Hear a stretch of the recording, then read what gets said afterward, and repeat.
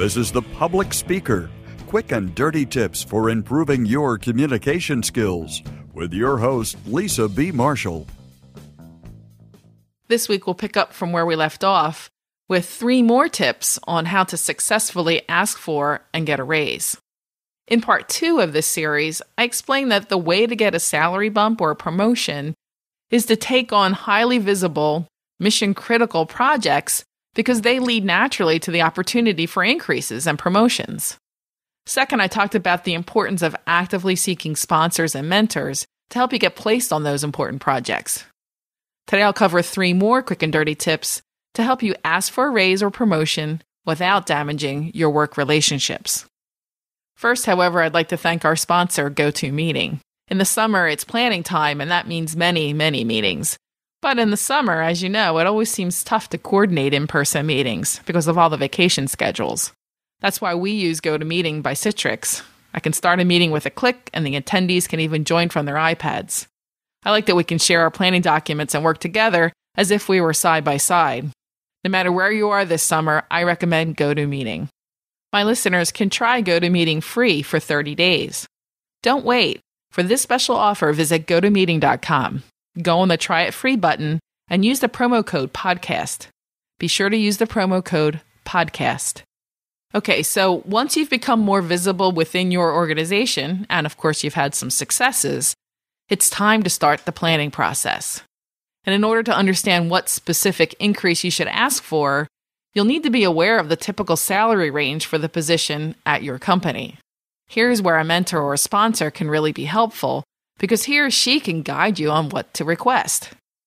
Another option, a very bold option, is to consider asking your colleagues. Realize, however, that you risk hurting your relationships by asking for such private information. However, also keep in mind that some people don't mind sharing, and knowing compensation details can be very helpful for both of you.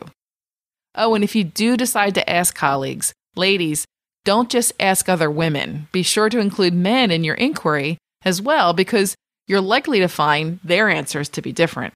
Also, be sure to check out salaries of your position at sites like Glassdoor.com and Vault.com. These are useful resources where people share their compensation information. You could also review Payscale.com or Salary.com to determine the average earnings in your industry or position. Oh, and just keep in mind that salaries often vary dramatically based on the geographic location of the job. One last option is to consider what the market will bear, and you can do that by actively interviewing for comparable positions.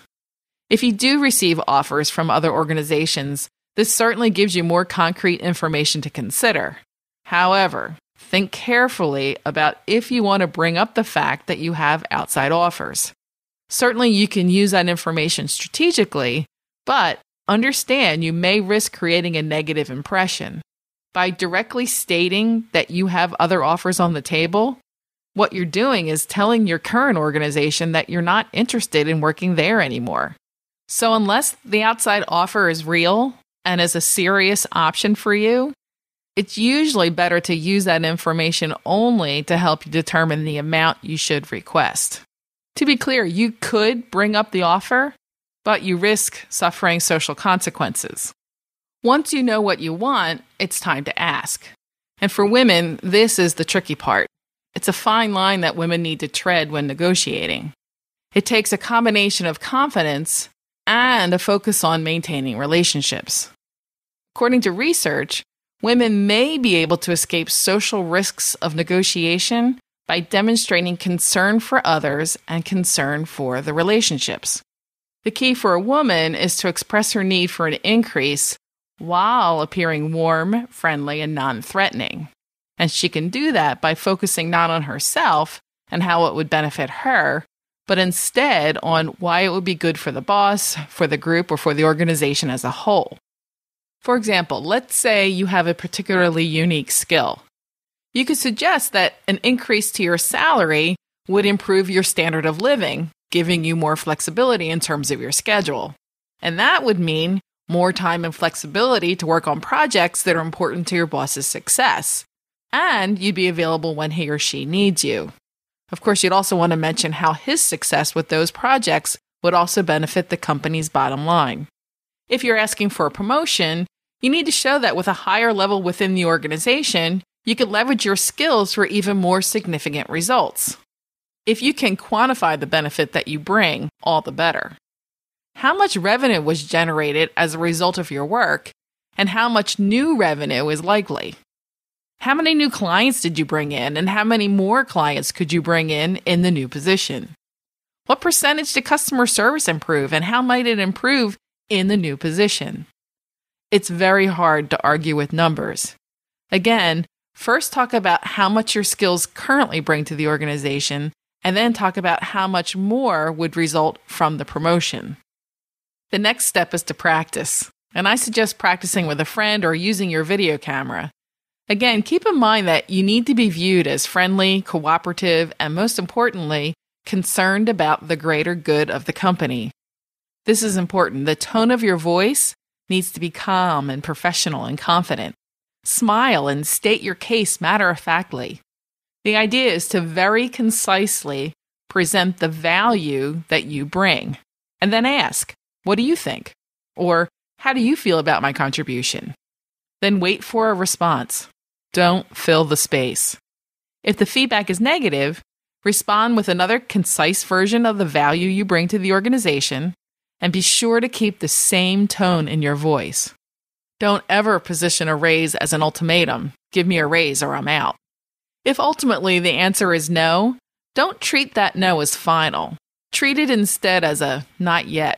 You can ask, "What would you recommend I do to achieve this goal? Can you help me put a plan in place?"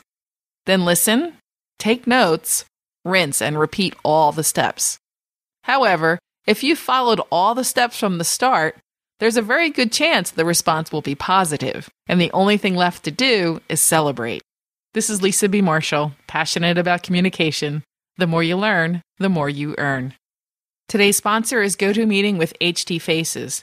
Remember, you can try it free for 30 days. Visit GoToMeeting.com, click on the Try It Free button, and use the promo code PODCAST.